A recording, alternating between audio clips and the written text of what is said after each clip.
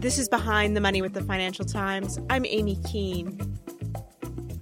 Some of the world's most influential financiers have spent the last 3 years courting Saudi Arabia's crown prince Mohammed bin Salman and the $300 billion state investment fund he controls. But the disappearance of Saudi journalist Jamal Khashoggi has turned the pursuit of trophy deals into an exercise in crisis management. Today on the show, how Mohammed bin Salman sought to modernize the Saudi economy with support of the global business elite, and what the future holds for deal-making with the kingdom.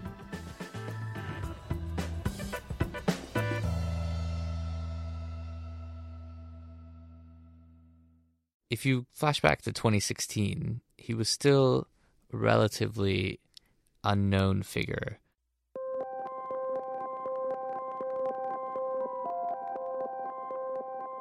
There had been some scuttlebutt about a potential Aramco IPO, and the world was starting to get to know this gregarious, hard-charging, somewhat mysterious ruler from the Gulf. Arash Massoudi is the FT's corporate finance and deals editor. And then, out of nowhere, the Saudi Sovereign Wealth Fund announces a $3.5 billion investment in Uber at a valuation in the range of around $65 billion. Uber is getting a $3.5 billion investment from Saudi Arabia's Public Investment Fund. Saudi Wealth Fund managing director will also take a seat on the board as part of the deal. The deal solidifies the ride-hailing service's place as the most funded startup in the world.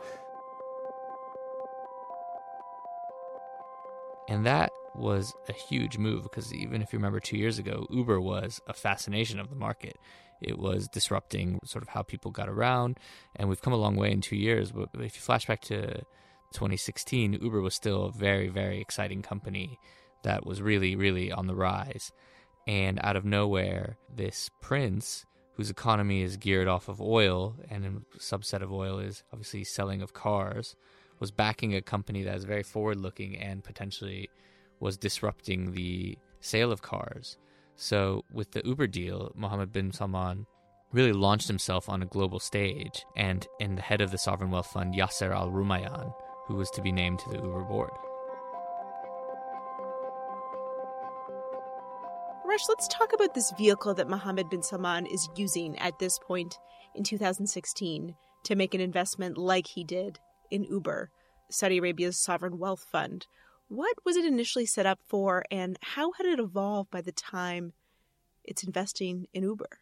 Well, historically, the sovereign wealth fund hadn't been a major player. It had been a very sleepy part of the Saudi sort of ecosystem. If you just think about an economy that quite simply relies off oil revenues, the most important company or thing in that country was Saudi Aramco, the state oil giant, and possibly one of the world's largest, if not the world's largest company. But what MBS, as he's known, Mohammed bin Salman is known, tries to do as part of his centralization of power around him and his efforts to reform the economy, to oversee that transformation of his economy, he really brings the Saudi Sovereign Wealth Fund into a new league. He takes it from a sort of dreary backwater. He puts Mr. Al Rumayyan in charge of it, and he really begins taking a very hands-on approach to the assets it controls from other parts of the Saudi state and to the investments that it does. And so that reshaping really plays into his broader goal of modernizing the Saudi economy. And the announcement of the Aramco IPO, which could have raised as much as $100 billion for him, was very much intended to go and fund the Sovereign Wealth Fund as a vehicle that would then go and pursue deals both internationally and a reform of its private sector domestically to wean the country off of oil revenues and introduce a new kind of private sector and a new kind of economy and asset mix. What was the reaction like in Silicon Valley? You know, all of a sudden you've got this state-backed fund pouring billions of dollars into one of the biggest tech disruptors. I can't speak to the reaction, but the thing that most people, the conventional wisdom that people thought was, this is in many ways dumb money on the global scene. And the world of finance likes nothing more than dumb money. It's sort of that adage about, if you don't know who's the worst player at the poker table, it's you. And so what that instantly does is it sort of attracts lots and lots of interest into courting capital when they see checks like that being raised. And everyone comes out of the woodwork.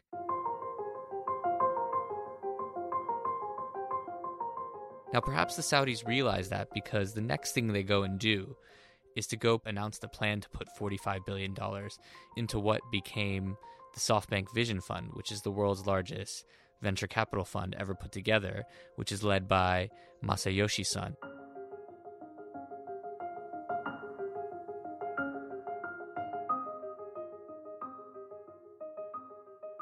Mohammed bin Salman had flown to Japan with 13 planes and 400 people in tow.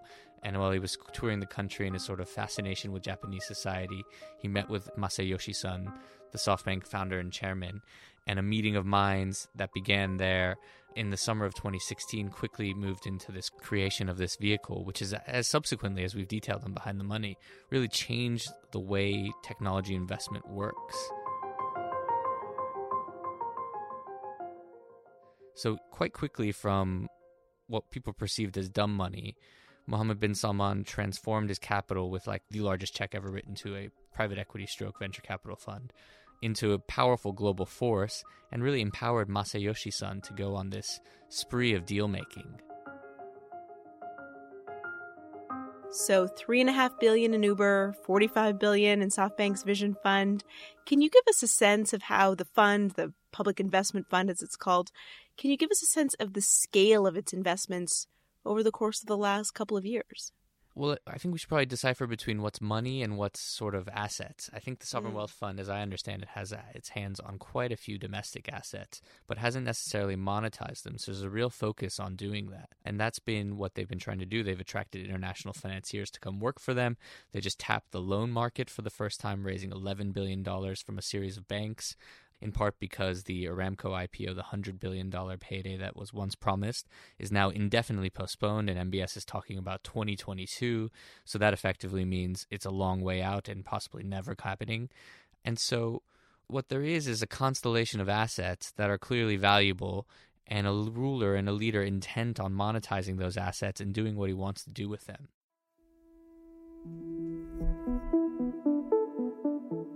And what that means is that everyone in the world of international finance will do whatever it takes to get their hands on that money or take a cut of it. So you've seen Jamie Dimon of JP Morgan Chase front and center in trying to court the prince.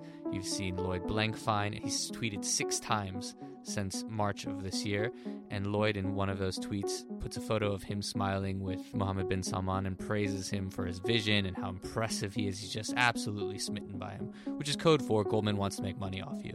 You have Stephen Schwartzman of Blackstone courting Mohammed bin Salman at every turn possible, flying to Saudi, appearing on stage at this sort of inaugural conference next to Masayoshi Son, the sort of coming out party of the Saudi Sovereign Wealth Fund, this quote-unquote future investment initiative conference, and with Saudi kind of announcing a plan to fund up to $20 billion into a $40 billion Blackstone infrastructure fund that would really help revitalize U.S. infrastructure.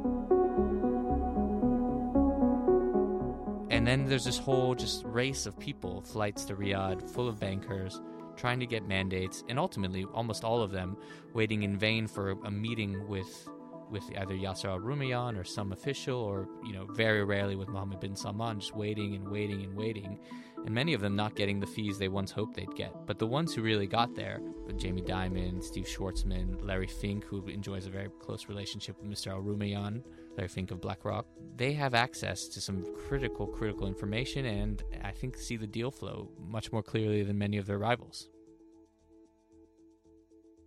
So you've got the biggest names in global business gravitating to this one crown prince, likely, as you say, with a good sense of the kinds of fees and long-term partnerships that are to be made. Arash, this second iteration of the Future Investment Initiative Conference, it was due to take place later this month. What was that going to look like?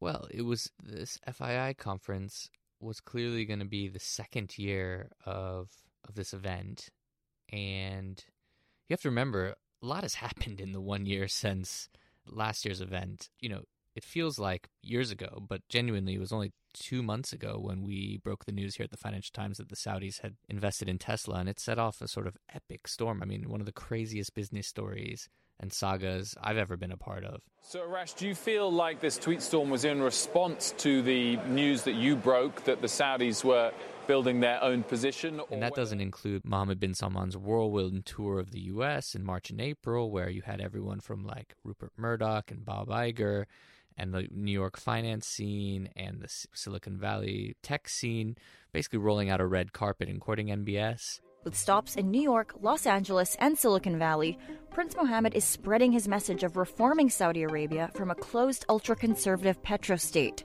to one that's open to business and eager for investment. And before that, you had some more troubling events, including a crackdown on corruption in the same hotel that the event last year was held just weeks later. It's a shakeup sending shockwaves across the kingdom and the world. Saudi Arabia detaining top officials in a sweeping corruption probe. Where dozens, if not hundreds, of prominent Saudis and business figures were held effectively hostage in the Ritz-Carlton, the same place all these people gathered at last year and the same place they were due to gather at next week. And of course, the Aramco IPO is just not on the cards anymore. Saudi Aramco, the listing, the IPO that they've had has now been put on hold. The decision reportedly came after the king met with family members, business leaders, bankers, and senior oil executives who urged him not to go ahead. The thing that every Western bank was fighting for, tooth and nail, and sort of the biggest IPO ever that everyone had to be on, is now indefinitely postponed with serious questions if it will ever happen.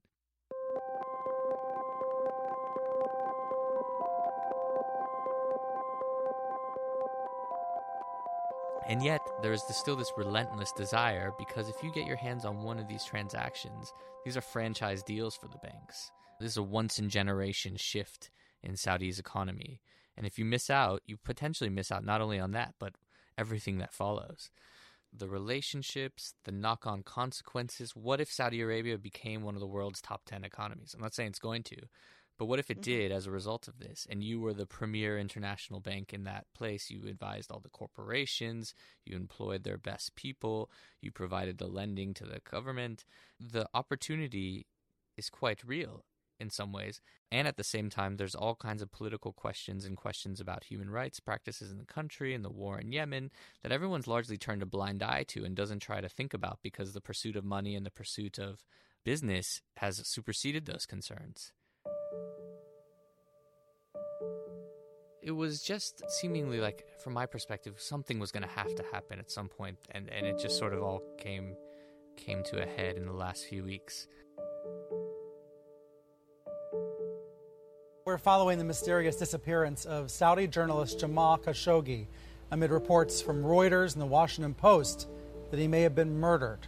A critic of the Saudi government who vanished last week after entering the Saudi Arabia's consulate in Istanbul. He's not been seen since he entered the consulate on Tuesday. And there have been conflicting reports from Turkey and Saudi Arabia about whether he ever left the building. This continues to be a mystery, a very disturbing mystery with international ramifications. And so with these questions outstanding, what we've seen is this phenomenal withdrawal of interest from attending this conference. Jamie Dimon of JP Morgan, Larry Fink of BlackRock, Steve Schwarzman of Blackstone, the head of Ford, Linda Rothschild, Dara Khosrowshahi of Uber, in which the Saudis are an investor, and a whole slew of people have pulled out. And so this conference, which was hailed as this sort of beacon and sort of Davos in the desert of elites and high-minded businessmen and prominent technology venture-type people, is now just increasingly looking deserted rather than Davos in the desert. And so that has created a really sensitive situation on a number of sides, both in terms of how business people with ongoing relationships with Saudi manage this and how the kingdom manages its own PR, because it is, quickly taking many steps backwards from the progress that Mohammed bin Salman had made in the last 3 years in terms of messaging and sort of courting the rest of the world. The rest of the world was willing to embrace Saudi Arabia and was coming, despite concerns about the country's record on human rights and so on and so forth. And now they're in this conundrum where it seems like what they're saying is they can't explicitly endorse whatever they stand accused of. I guess that brings us to the question then, Arash, of, it's one thing for Jamie Dimon or for Larry Fink to come out publicly and say, I won't be attending this event in Riyadh. But you've also laid out the perceived opportunity that is at play here in deal making with Saudi Arabia. So I guess, what does this all mean for the longer term relationships between Mohammed bin Salman, Saudi Arabia's investment fund, and these American financial leaders? It's too early to tell. All the major banks that we discussed, they are all planning to send, it seems, some sort of more junior delegation, because ultimately they are covering these people like clients, and to then bail on your client would be something that wouldn't really be kosher. So many of the banks are still sending more junior people, et cetera, et cetera, et cetera. I think we're still at a point where it's hard to tell what the broader fallout will be. It's clear there's been an immediate fallout. And I think there's been a push for the Saudis to delay the conference. The Saudis are staying steadfast that the conference will go on and, there'll still be a premier event. But it's really hard to generate the same momentum they had a month ago going into the planning for this conference. And it really feels like a giant step backwards. In the short term, the picture is very dark. And in the medium to long term, it looks damaged, but not inevitably gone forever.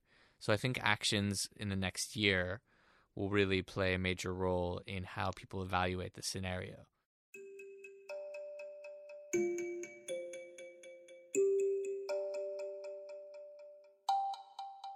But what it has fundamentally done, and something we've talked about constantly in the due diligence newsletter I write for the FT, is this sort of conundrum between chasing fees at all costs and the realities on the ground. Business tends to want to look past politics because politics is always a nuisance, and you're put in positions where you're making judgment calls on stuff that has real world implications.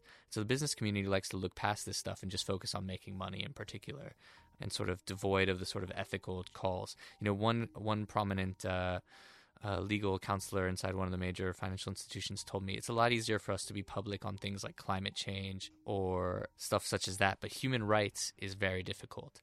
And these kind of situations are probably the hardest for business to make a call on, because where do you draw the line when it comes to these sort of matters? So we're really in a messy situation. A lot of banks have fees to lose from JP Morgan and so on, who are working with the kingdom quite closely. And it's hard to see how it gets better before it gets worse in terms of the mess. Thank you, Arash.